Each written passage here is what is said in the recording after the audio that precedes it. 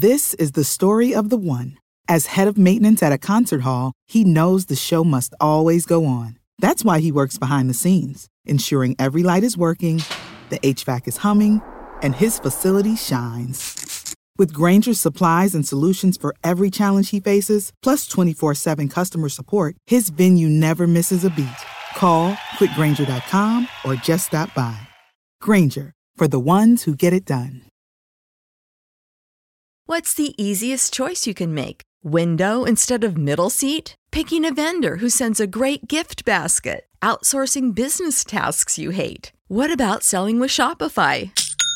Whether you're selling a little or a lot, Shopify helps you do your thing, however you cha-ching. Shopify is the global commerce platform that helps you sell at every stage of your business. From the launch your online shop stage to the first real-life store stage, all the way to the did we just hit a million orders stage. Shopify's there to help you grow. Whether you're selling scented soap or offering outdoor outfits, Shopify helps you sell. Wherever and whatever you're selling, Shopify's got you covered. Sign up for a $1 per month trial period at shopify.com/try. Go to shopify.com/try now to grow your business, no matter what stage you're in. Shopify.com/try.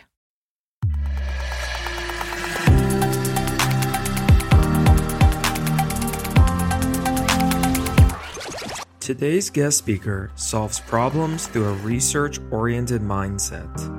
Join Armin Kurlopian and I as we discuss why Virgin Racing believes in a collaborative world, how the data science bowl at Booz Allen Hamilton has promoted an innovation culture, and why hackathons enable business use cases for the modern workplace. This is Humane.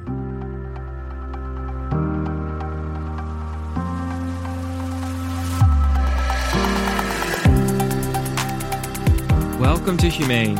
My name is David Jakobovich, and I will be your host throughout this series.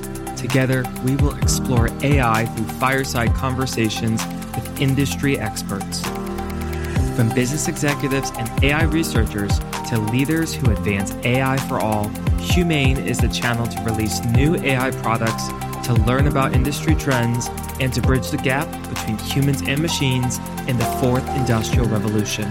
If you like this episode, remember to subscribe and leave a review.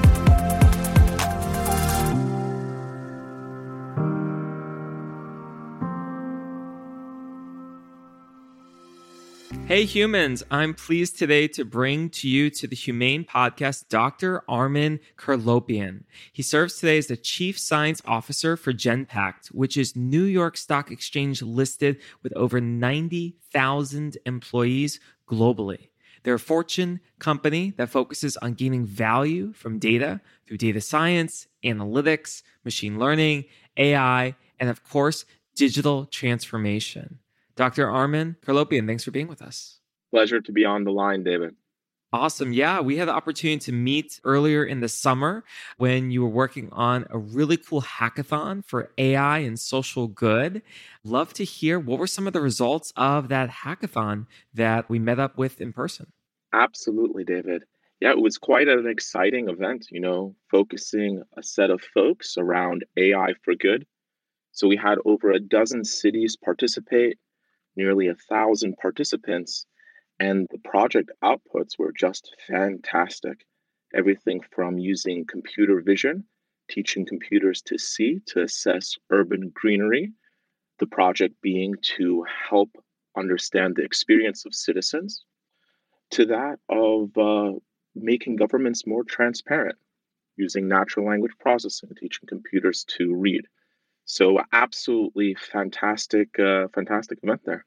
I think that's super important, especially with making governments transparent. I had the opportunity to sit in on a couple teams and see the ideas they're working on, particularly in New York. So I was physically present for one of the events, and we're talking about recycling with new garbage cans and recycle cans, and what's best so that a raccoon doesn't, flip over a garbage can, or what's best so that, we can properly dispose of waste. But we were also talking about languages in the city and how A city like New York has hundreds and hundreds of spoken languages, but the government only has about 8 of them where there's translations from English and Spanish and Russian and Chinese and Korean and Arabic and Hebrew. And well, beyond that, and maybe a couple others, there isn't a lot of accessibility there. So it was so cool to see all those ideas emerge. And I think AI for social good is a really emerging space.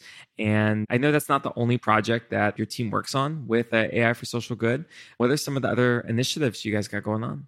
Yeah, and Ben itself was born out of one of our existing engagements. We do work with Sir Richard Branson's electric race car team, Envision Virgin Racing. And the theme for the AI for Good event and the challenge that Richard put forward was around sustainability.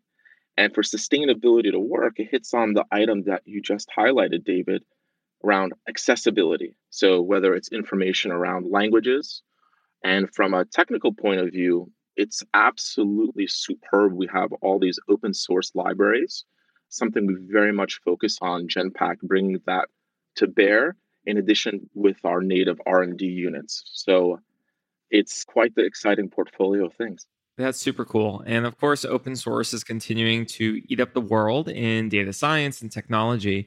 I think in the last 10 years, the software industry has quickly evolved into infrastructure as a service, where you have a lot of these tools and now they can work with, say, Terraform or Ansible or other different infrastructure tools, which have now evolved into Replicated and other automation techniques. I think in data science, we're seeing a lot of that as well, right? A lot of our packages that are open source are growing up in Python and Julia and R. And we're seeing now TensorFlow 2.0 has recently been released and came out of beta. What are some of the open source tools or packages that your teams are using? Yeah, so a number of the ones you referenced, we do a lot of work in Python, and we find, so scikit-learn, NumPy, SciPy, the whole suite there. Also importantly, data visualization, for example, Bokeh or even the stalwart Matplotlib. And it's quite intriguing. And as you highlighted, the major cloud platforms, whether we consider Google Cloud Platform, Amazon Web Services, Microsoft Azure, and other players, it's increasingly clear the business model is around compute and storage. And what that leaves as a gap is domain specific applications. So, although there'll be a lot of raw methods that are available, whether it's around model building, data processing pipelines, to actually make a difference, you need to cross that last mile, which is bringing these formidable methods to a specific domain, whether that's in insurance claims, whether that's in drug safety, or whether that's in supply chain. And for me, that's really the most exciting area to work in, taking all these waves of innovation and transforming industries. So why do you think that the business today is so focused on compute and storage? I want to share why I think that is, and I want to hear your thoughts there. So I know this year, Amazon Web Service, so one of the big cloud platforms you mentioned, they announced all their revenue numbers, and they said in 2019, less than 1% of our revenue comes from AI and data science algorithms. So there's software like recognition for facial performance, and even Amazon Transcribe to go from voice to text and back and forth is less than 1%. And they said, yeah, actually over 80% of our revenue is compute and storage. So why do you think that is? Yeah, I would say the two are actually highly linked. And the revenue number I would like to hear is around how much revenue there's pull through. The AI-led capabilities, how much corresponding storage and compute is used to support that. Let's take an example here. By and large, we think of calling an Uber or a Lyft a digital process. And in actuality, it's minimally digital. There's the matching algorithm, which is key. So specifically, which driver should go to get which passenger and what's the route. But 99% of the job is manual. It's someone driving, someone stepping into a car. So with that, it becomes a key question for AI applications. At what points can the interventions be so formidable, so transformative that they in some ways become the process?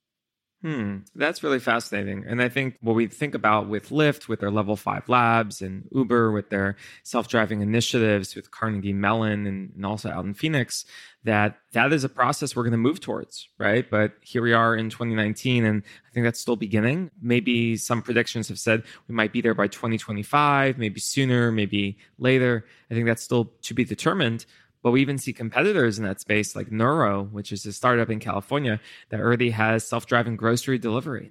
We've started to see in the summer in the Brooklyn Navy Yard, there's been a couple startups having self-driving shuttle buses to bring startup employees between different buildings as well. But I think those have all been in very controlled environments, right? Very focused lines where there's not much deviation or risk to have noise. And what's interesting is one of the professors I work with on a daily basis, we had this conversation the other day. We were going through the history of AI and the evolution back from like the 1950s with McCarthy and all of that. And we said, do you know, people were really bullish on self-driving back in the 1970s and 1980s. In fact, researchers, staked their entire career on it. They were at the Stanford labs and they were out in California, and in the middle of nowhere, they were drawing paint on lines on these roads and trying to train these cars to self-drive. And we saw there was a big delay in that, right? The delay is now we fast forward 35 years and we think we're on the precipice of self-driving. And sometimes it shows that you need modern breakthroughs to help that be possible. And that breakthrough is, from a data science perspective, having these more affordable compute and storage options, as well as now these algorithms that have grown up in systems that can almost instantaneously produce results. So I think that's super fascinating. And I know I'm diving very much into the self-driving phenomena because, well, that's what a lot of the news talks about nowadays. But to make that relevant for what you guys are working on, a lot of your product and research is in the medical industry and the bio industry. And you mentioned insurance claims and drug discovery. Any new trends or new projects or opportunities you're seeing that you can talk about in those spaces? Yeah, certainly, David. And if we consider, autonomous vehicles as an example, there's parallels both in terms of how an organization should ratchet up and consider its business model with increasing levels of autonomy. And it has implications across a wide number of areas. So, for example, you can map autonomous vehicle progression, the known scale 1 to 5, commonly used, to that of surgical robots. And then as you go through each segment, you have really fundamental questions around risk, reward, access. Where is the surgical robot? What are the alternatives? Is there no surgeon around? So these trade-offs are quite profound. For autonomous vehicles, you have over 40,000 folks with fatalities or injuries nationally. And that's a significant challenge. Similarly, you have quite stark challenges around access to healthcare. And I believe a key item here in going through these scales is the interface and interface with humans and triage of autonomy. So let me give an example. Uber and Lyft are actually poised to use autonomous vehicles well before mass consumer market. And that works because, as we discussed earlier, there's the criticality of the matching algorithm, the routing algorithm, but also the triage algorithm. So as a user, if an autonomous vehicle only works 10% of the time, that's not really super helpful for the premium that would come in. However, if you are a ride-sharing company and you have the ability to say, 10% of my requests in a city are easy, they're straightforward, the paths are clear, I can dispatch an autonomous vehicle as opposed to a human one. And as autonomy ratchets, you can shift the ratios. If it's medium, you'll send it half the time. Similarly with surgical robots, similarly with insurance claims, similarly with drug safety, this gets to that second point around interfaces. How do you have risk-adjusted triage for work for expert operators as autonomy picks up? And as we're seeing, the highest performance systems are actually a combination of the two, whether the human is as a fail-safe or there is a specific instruction from the human for the more rote aspects of the operation. So, this is so interesting. When we're thinking about surgical robots, insurance claims, drug safety, it sounds that there's a parallel that we can make between the 5 levels of autonomous vehicles, because it's not just for vehicles, but autonomy everywhere. And so I want to dive into that because for listeners on the show, not everyone may actually know what are the levels of autonomy, right? And this is in the tech world. We've been talking about it quite a bit, especially with Lyft and Uber. So let's dive into them. And each level, I'd love to hear both of our thoughts on where we think it is. So level 0, the beginning, this is like prior to data science and AI. This is no automation. So this means you're just driving the car. This means maybe you're using cruise control, perhaps, or you are using a stick shift, or you're just driving and there's no signals, no nothing telling you that something's going wrong other than, oh, your gasoline is low, right? Or, oops, there's an engine failure. So I think that's still where most cars are today. Anything prior to probably 2015 or 2016. Some items in terms of automatic braking, lane distance, getting into the higher ones. But yeah, by and large, by volume of cars, up until a few years ago, we've been at 0. Right. Yeah, we've been at 0. And I think we can say that up until a few years ago, the same was in medical, right? Whether it's insurance claims or drug safety or even surgical robots, the robots would be completely controlled by the human. Or the drug safety would have many analysts who are making sure everything's by the books, or even insurance claims, it's being completely processed by a human. But we're starting to see that shift, right? That transition. And so when we move from level 0, which is no automation, to level 1, which is driver assistance, that's, I think, a lot of where we're at today. So the human is still in control, but there are certain automation capabilities like lane assist technology. So if you're driving at night and you suddenly are dozing off, right, the lane can take you back into the center. Or as you mentioned, if you're in the winter and it's snowing or there's ice, and the braking system can better apply itself or can better move so that you don't skid, or so that if you get close to a car, it brakes faster. So the driver assistance, I think that's really what we've been looking at perhaps in almost every car maker in the past few years. Yeah, exactly right. And tying it to different industry areas, I would liken this to akin of alerts. So in financial crime or anti-money laundering, simple rule-based alerts. And there's so much to go beyond that. Yeah, I think that makes a lot of sense. And that's probably what we're starting to see also with surgical robots, right? A surgical robot now could have on it different sensors, and it can indicate where the temperature is changing on the human, or, fluids need to be replaced, or whatever specific sensor. So I think we're starting to see that also in medical. And so level 1's, I think, a lot today. I think in 2019, it's really where we're at. But I think level 2 is the first big shift that we're starting to see. And this is where companies like Tesla really got in. They said, we're going to be at level 2 or above. And most of the vehicles can do that. So level 2 means you're having the driver assistance, but it's advanced. So it means it can control braking and predict for you before you're going to crash into a car. Or it could steer without your hands on the wheel. Or it can adjust the cruise control speed based on the traffic of vehicles around you. So these are almost like little smarter features based on a lot of sensors. And level 2 is, I think, where most cars are beginning to get in 2018, 2019. And perhaps all new cars will start being at level 2 next year. Yeah, and we're seeing parallels, at this level in the area of customer service.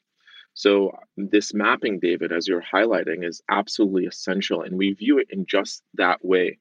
When we do a collaboration with a Fortune 100 company, sometimes our collaborations, our deals will last 3, 5, 7 years. So we very much look to the evolution of technology and what can be done, particularly as we can supply for these marquee initiatives, thousands of people on a single site for a single customer, and then expand that out globally. And so customer service at this level of autonomy comes to mind. whereby instead of it just being a phone call as it was years prior, to that of the apps being increasingly self-service, the proactive. You may recall, the need, and many people still do call in, their credit card saying, "Hey, I am, traveling to this country, don't block my card."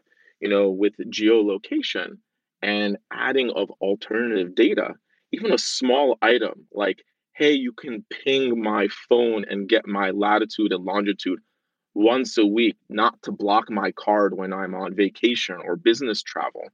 I mean, we have instances at this level of autonomy where a little bit of extra data goes a long way for the user experience. It's super interesting, right? And I know John Maeda out in the Seattle, Portland area talks a lot about how the customer service industry has evolved into a customer experience industry. And so we have this new term CX, which has been a lot of that evolution. And you're right. I think both of us, we travel a lot. And when I'm in different countries, there's almost this expectation today that my credit card company knows I'm going to travel. So like, do I, as the human, need to really call you and tell you between dates X and Y, I'm going to be here. So please don't block my credit card. Is there some smarter, AI assisted intervention to say, oh yeah, based on David's profile, that seems quite normal. So, we're not going to flag that. We're not going to put them in this situation, but we'll still have a human, double check that. The human will augment, they'll assist, they'll be there to ensure everything's going smooth. And it sounds like that's where we're moving, not just in the cars, right? Where you could potentially let the machine take over a little bit, but also in these systems with your credit cards, right? You could let the machine help run the processes, but then you'll still have humans for anti-money laundering and, KYC and all these other processes that you got to ensure are checked with compliance. The use cases are abundant, from supply chain to areas in finance and accounting, like order to cash, these very disciplined, process focused areas that are in some ways the backbones of industry really do matter for getting value from data and a focus on customer experience. So I couldn't agree more with your comments, David. And that is indeed a key part of our thesis in our go-to market. Just that, value from data as per digital transformation, as well as a focus on customer experience. We've gone through lengths of research with executives around the world on this topic, to that of structuring our organization around these key competencies. We have an initiative, for example, called Genome, where we took a skills inventory of our 90,000 staff, and we've mapped out learning paths along these lines, from analytics, machine learning, design thinking, agile methodology. So as a large workforce, we can be ready to serve our clients that much better while bringing to bear advanced digital technology. So all the focal points are absolutely around data, value from data, and customer experience. Now, I would love to take a fun tangent with you because you just brought up learning paths. And for myself, learning and development and design thinking and pedagogy and all these topics are super fascinating. Our lives did not intersect, but they could have actually with one of your former clients. You've done a lot with Booz Allen Hamilton. So a few years back, I also built out a lot of their learning paths to grow their team into data science and data analytics. And it's so amazing to see digital transformation. And whether it's a company like Booz Allen Hamilton or now with Genpact, I'm sure you've seen the opportunity of what digital transformation looks like for all your different employees, and wanted to hear about how do you think with your thesis on digital transformation to get each and every person to the future of work, or to be future skilled and prepared, whether that's through reskilling or upskilling from today into 2025 and beyond. Yeah, certainly, David. And, one of the initiatives we had, was around the field guide to data science, who wrote with a number of esteemed colleagues. It was to enable folks working with algorithms or making decisions with algorithms to have a bit of a roadmap. Part of the book actually had an algorithmic guide. And that tying into what we discussed at the top of the call regarding AI for good, we launched the Data Science Bowl. And what we see with initiatives like these is that dovetailing with open source, the pace of the evolution of these packages, software packages that are available, that an individual can say, yes, I want to learn. Yes, there are MOOCs, massively online open courses I can engage in. And it's an unprecedented opportunity for individual learning.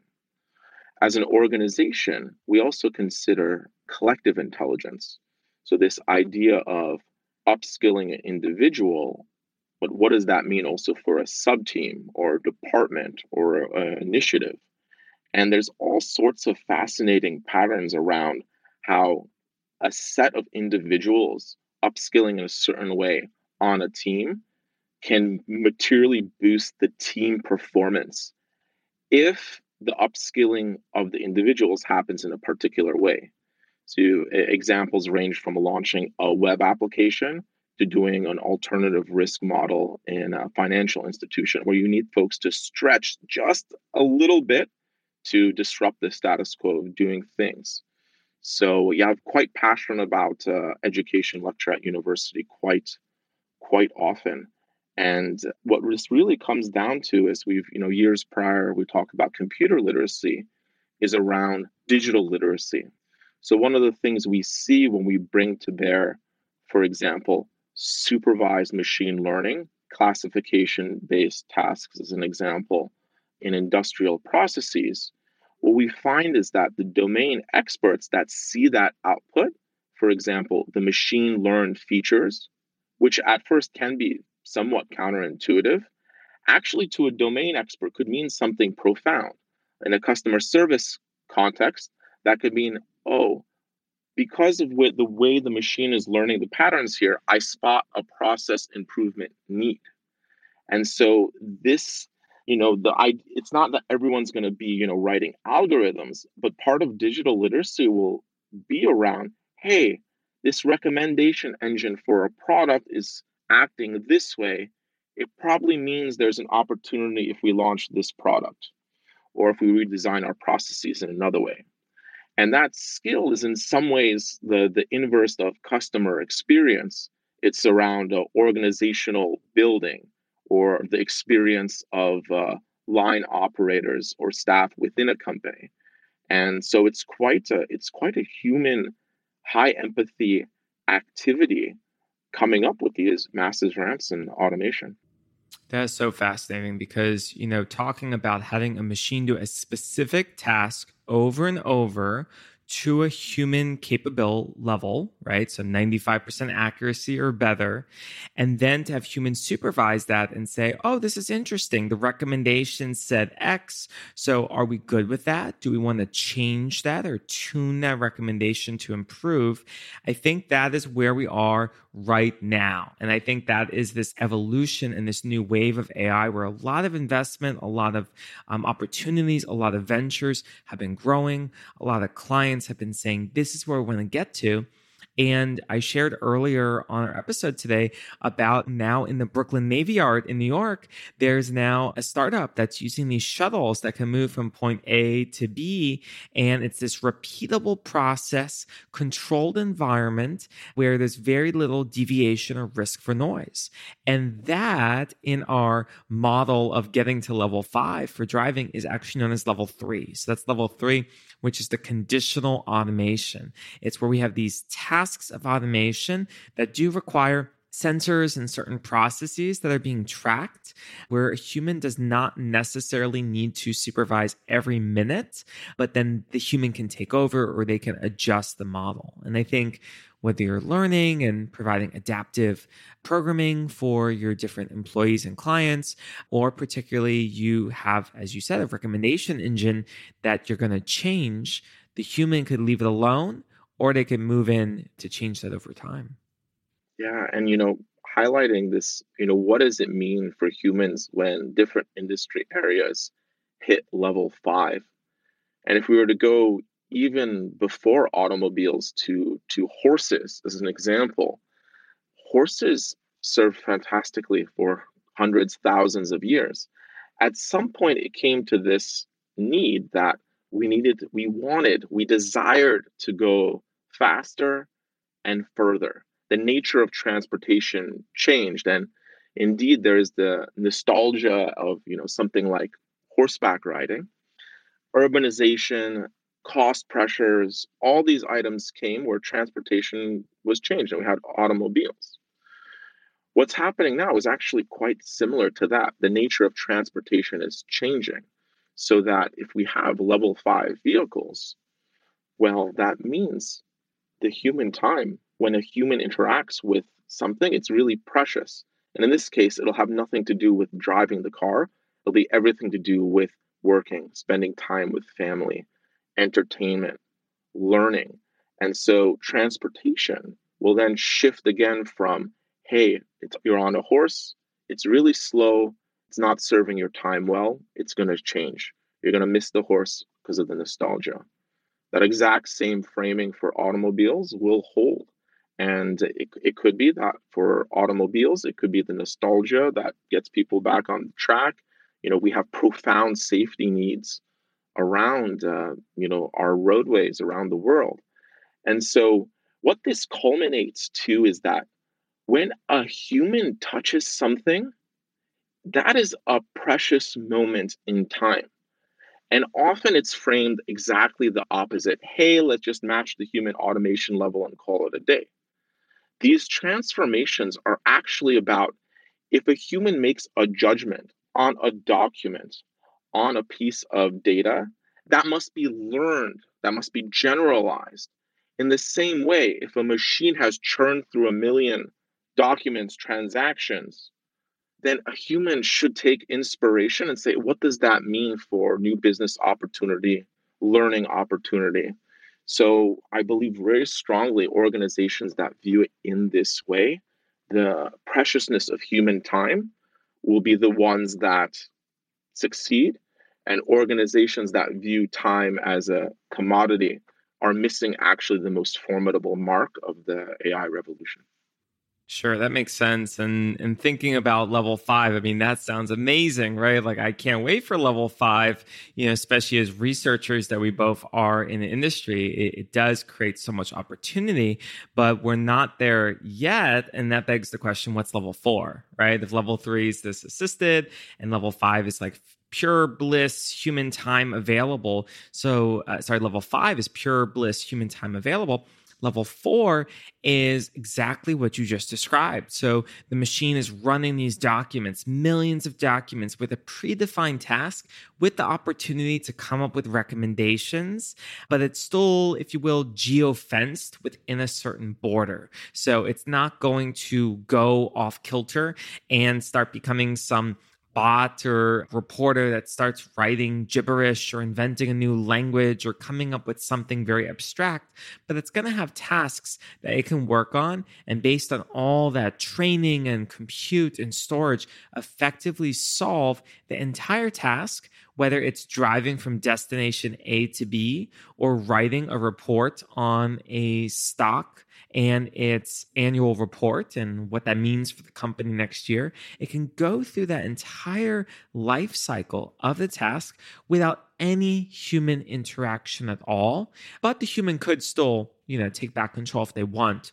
So what it would be is that this geofence or this task would be limited so that, if you're outside that task, you can't perform it. And I think we're moving to level 4 mostly because of privacy and fear and concern and not really an understanding of AI and automation. And that's like how you just mentioned, Armin, right? What type of organization are you going to be? One that's all about the human and giving back time and this precious resource. So we are thinking of expanding into new industries and new opportunities and new business, or are you going to commoditize time? And I think the world is thinking about both of those a lot right now. And we've started seeing that with data, right? With GDPR in Europe and these other initiatives in the US. And we're starting to see now that even with certain AI applications like facial recognition, and how much do we want the machine to do that versus not? And, I just, for the first time a few weeks ago, took a flight, and that flight particularly had my face scanned, right? My face was scanned and it said, "Oh, you're approved. No need to talk to the agent. You can board the flight." So that in essence is a level 4.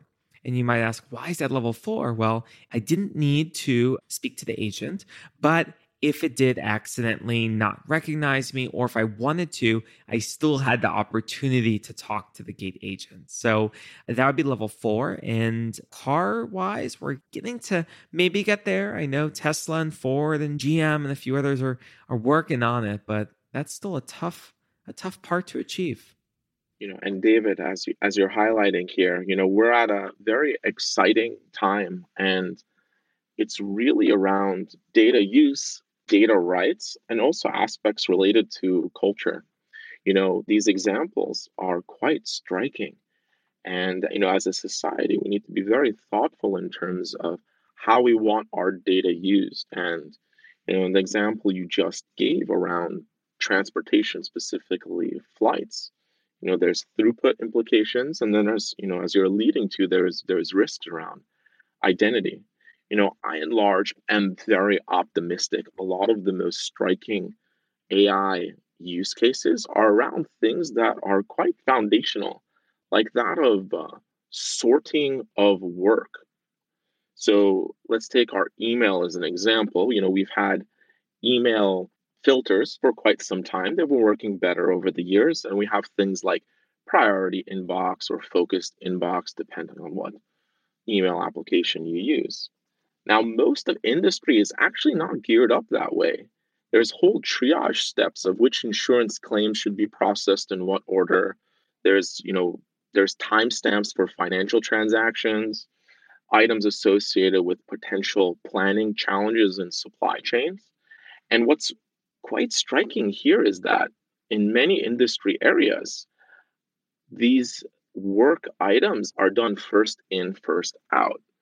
Namely, a human on a team of 1,000 picks up a shared work queue, which is like a shared email inbox, is an analogy, and they're just sort of working on it as it comes in. And then there's a lag. There's a lag in when a document is touched. And, even on a personal level, we know that must be odd because, when we open our email in the morning, we just don't look at the first one in our spam folder. We sort of triage, by the subject name, who sent it. So I think, we can definitely focus on these use cases around privacy. I'm most excited about the ones around getting our industrial backbones to just work better. And that involves quite mundane things like document sorting and triage. And so it's certainly, David, this item around, personal data, government data, we're going to see this be fleshed out in the coming years. And increasingly, this requires companies to engage with governments so that industry can advance, but it's also done by doing right by society. And again, this is more aligned to the approach of humans plus algorithms working in creative ways with data, as opposed to just saying, oh, this is the automation level.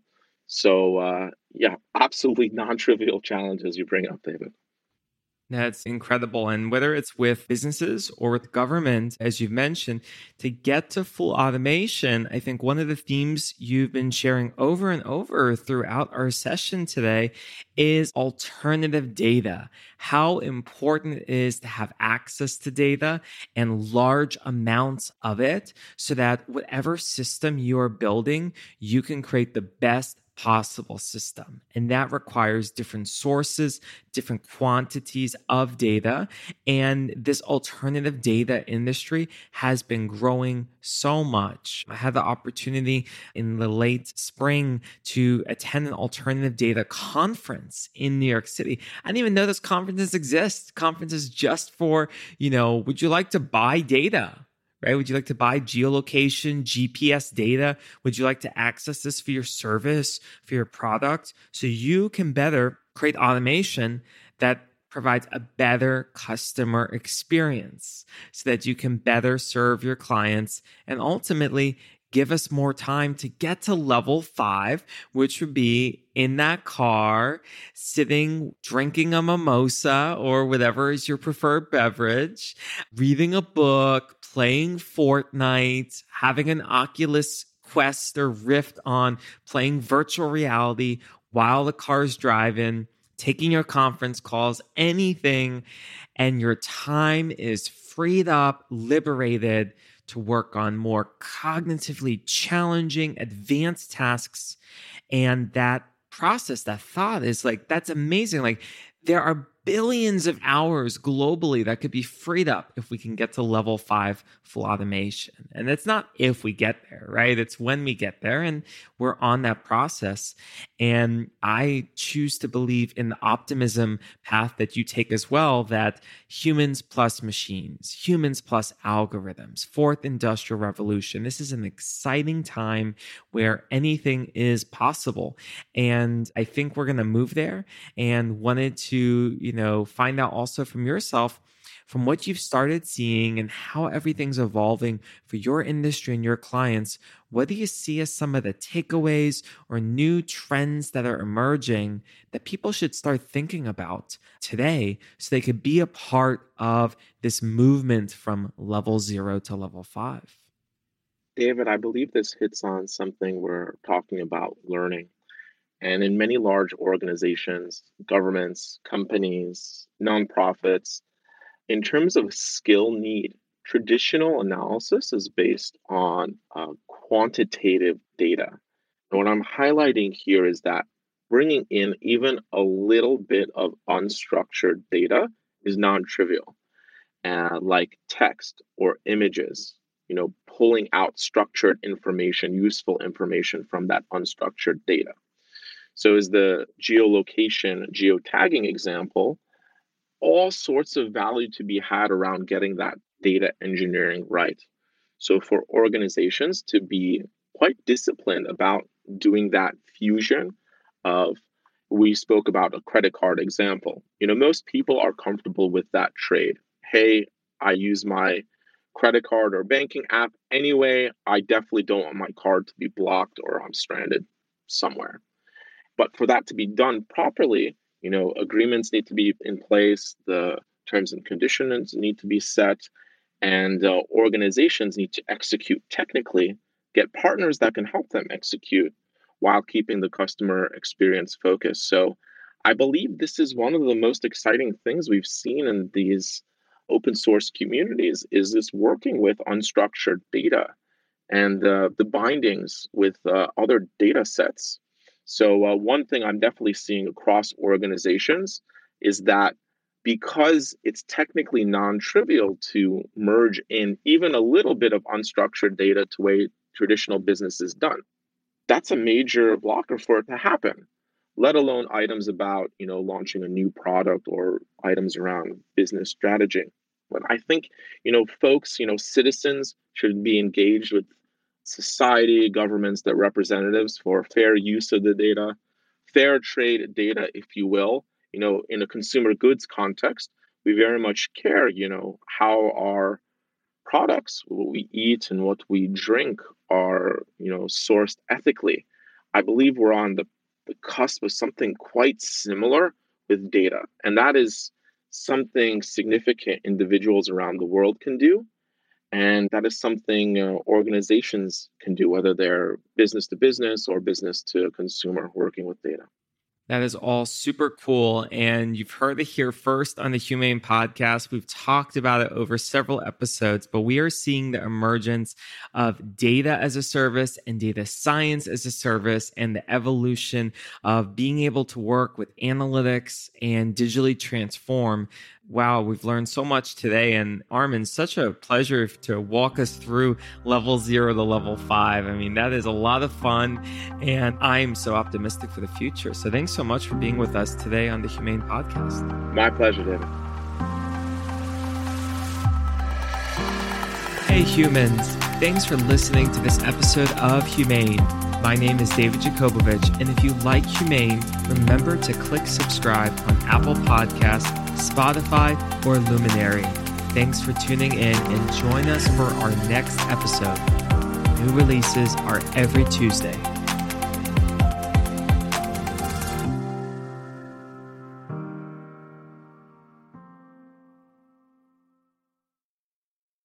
This is the story of the one.